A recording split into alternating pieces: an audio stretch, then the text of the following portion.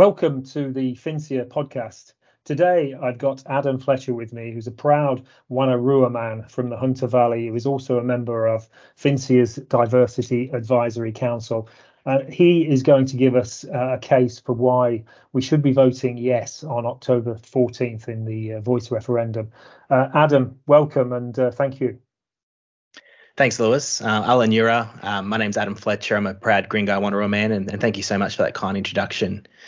I'm a proud finance professional with almost 15 years of experience, a relatively recent FINSIA member, joining as part of my employer, NAB's great campaign to get more and more of our colleagues to join a professional standards body, recognising the importance that having professional accreditation has for the standing of our profession in the community.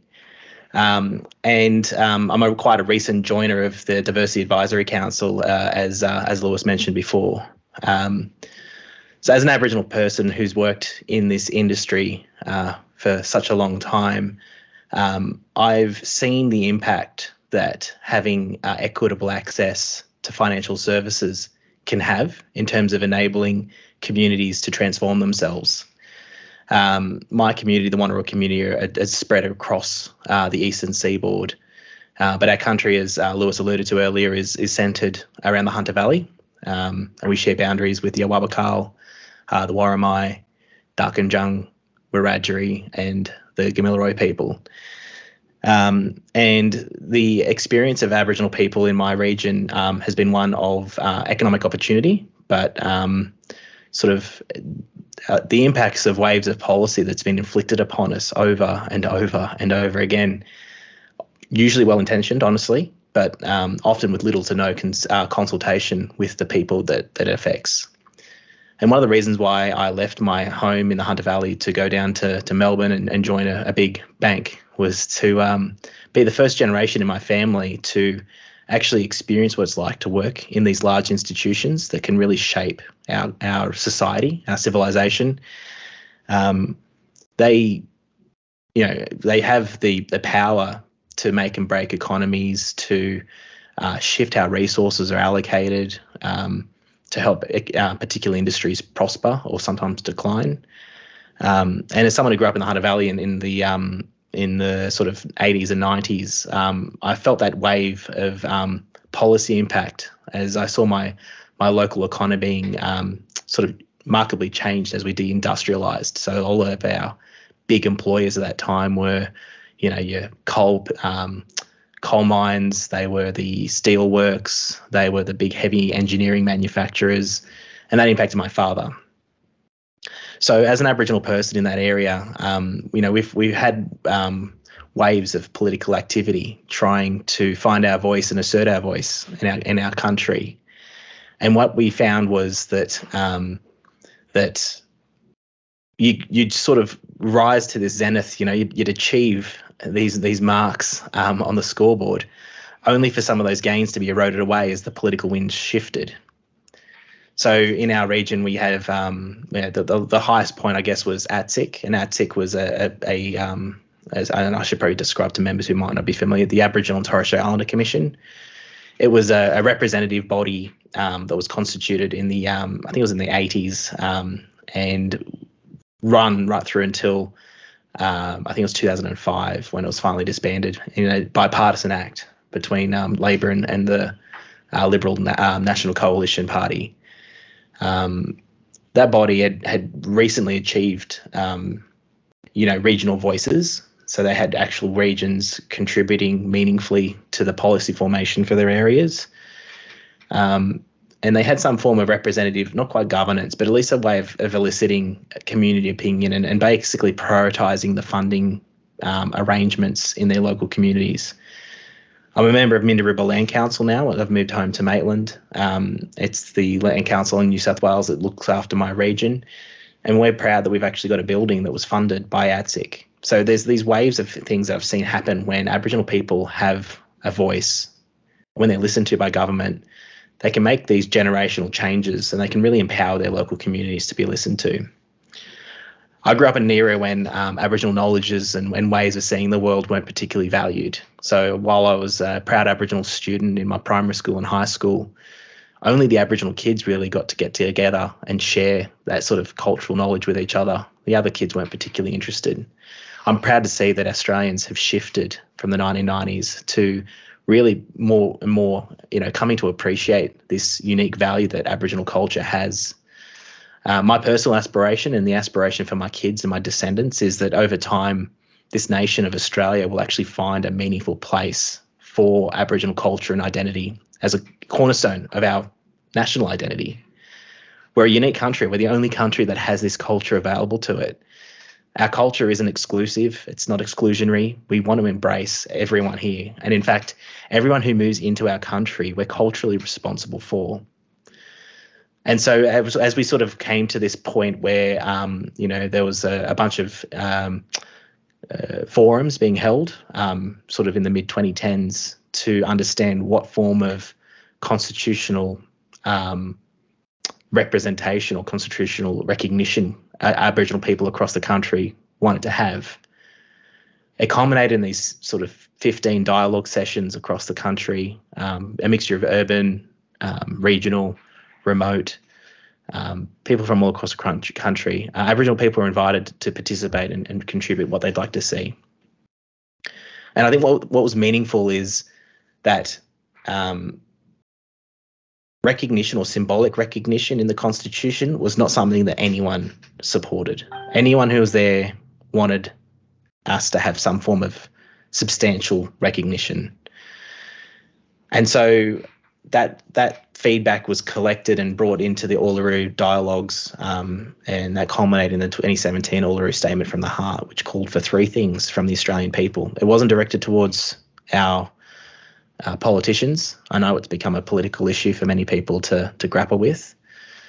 It was directed to all Australian people, so people like yourselves, our members of our professional body, and whether your political leanings are conservative or progressive, Labor, Liberal, Greens, any party. The call was for Australian people to reflect upon themselves and to come along with us and listen to what Aboriginal and Torres Strait Islander people were asking for. So the first step of the Uluru Statement is the voice. The second step is talking about a process towards treaty, and then the third step is talking about truth. We're only being asked about that first step. And I think it's really important that all Australians, our members, reflect upon the question that's being asked of us. I think there's a lot of noise out there about what the referendum is truly about. Referendums are questions of principle. They're not really asking us about side issues, and those issues are important. I'm not belittling or sidelining those issues, but when you're being called upon to vote, the vote is about a question of principle. And for me, when I reflect upon the question, it's about do I, as an Australian citizen as well as an Aboriginal person, do I believe that Aboriginal people should have our unique history and culture recognised in the Constitution? And for me, that's a yes. I think that's something that's really important in the birth certificate of our country.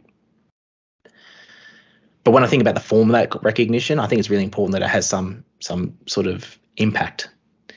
And so an opportunity to have that recognition in the form of an enshrined voice, that is incredibly important. When I reflect upon that history I mentioned before, where we've had bodies that did do the work of actually engaging Aboriginal people in policy formation, when an act of political will can just completely abolish it in an instant, it's incredibly frustrating because, as a community, we invest a lot of time and effort into sort of forming these groups, providing that knowledge. And personally, I understand, politics is politics. Politicians will always take and leave advice. It's not about guaranteeing that they're going to listen to them. It's not guaranteeing that they'll action upon them. But just having that enshrined right to have a voice, I think is really important. And I think it's one of the most beautiful and simple things the Australian public can do in terms of accommodating the Aboriginal Torres Strait Islander culture in their national identity. It's just having this voice. We'll always ask you about your affairs. We'll always listen. We'll always give you an opportunity to voice those your opinions. And then, as I said, politics is politics. So politics of the day may or may not do a good job of actually actioning those insights. but it will always be there. And that means whenever there's a political will to come back and to listen, there's a body there to be listened to. So I think that's really important to think about.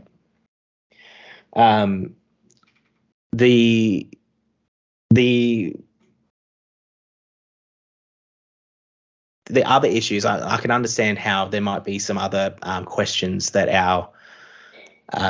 we're all grappling with, honestly. So it's incredibly hard to form a view. And I recognise that some of our members listening might be questioning, well, do we need sort of unanimity from Aboriginal people? Do we want all of the Aboriginal and Torres Strait Islanders to be on the same page about this issue before we, as a population, support it? When I think about that question, I think, well, in what other political question would we demand such a high standard or a high bar to be met? When I think about some of the community feedback on the Voice and whether that's a personal priority for an individual Aboriginal or Torres Strait Islander person to be, grappling with first, I think it's worth recognising that politics is often about priority and sequence. And so I don't believe there are many Aboriginal people that would voice an opinion that they don't want to be listened to at all. There are some that might say that, but I think the vast majority want public policy to be informed by our voices, and they want us to be listened to. Where there might be questions about priority and sequencing, I think that's a natural thing. Different political fields will have different ways of prioritising things, and they might say this thing is more important to do first. But when it comes to the mechanics of a referendum and the processes we're undergoing at the moment, the reality is that those other issues now need to be put to the side for now. It's not to say, again, as I said before, that we ignore them, but a referendum is only a specific question, and it's a specific question about principles. And so the principles that we're being asked to consider is, do we believe that Aboriginal and Torres Strait Islander people should be recognised in our constitution? I believe yes.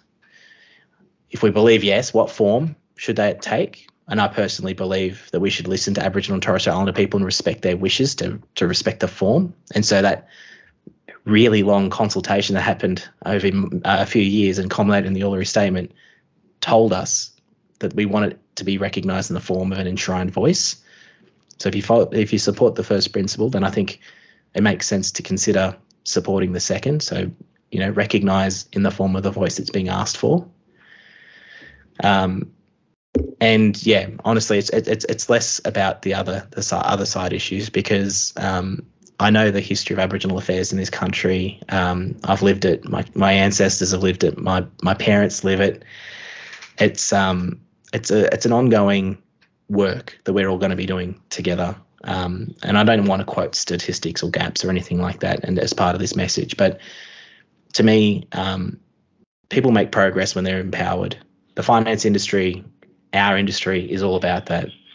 When we have business owners, when we have individuals, when we have communities who have the resources and the mandate to make decisions on their own behalf, we all know that benefits people.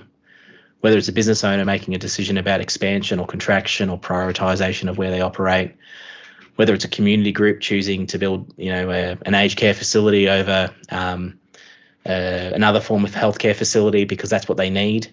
We know that.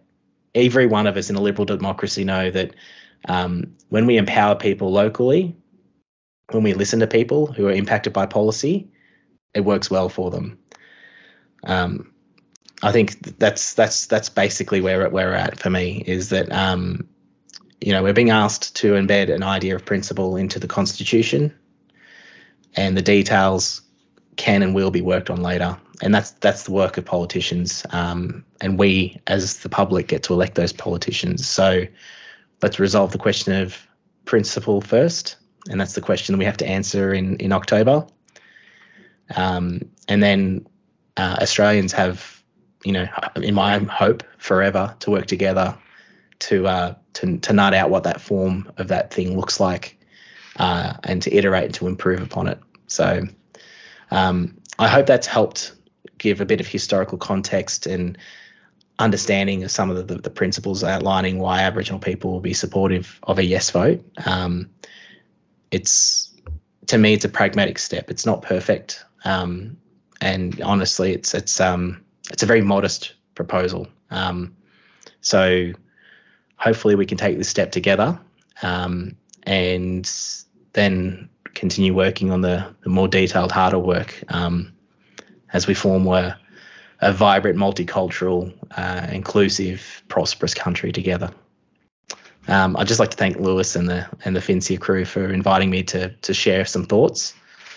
And yeah, you'll be seeing my face around, hopefully talking about other more industry aligned issues over time. Actually, like there's a big strategy we've got working on in the background to help our finance industry work really well for all of our communities. But my personal passion is making sure that we can all work together to make sure that our Indigenous community are prosperous as well. But thank you, Adam. Thank you. I'm sure that our members will really relish have listened to that, and hope that in some ways helps inform them when they make the decision on October the 14th. Again, Adam, thank you. Thanks, Lewis.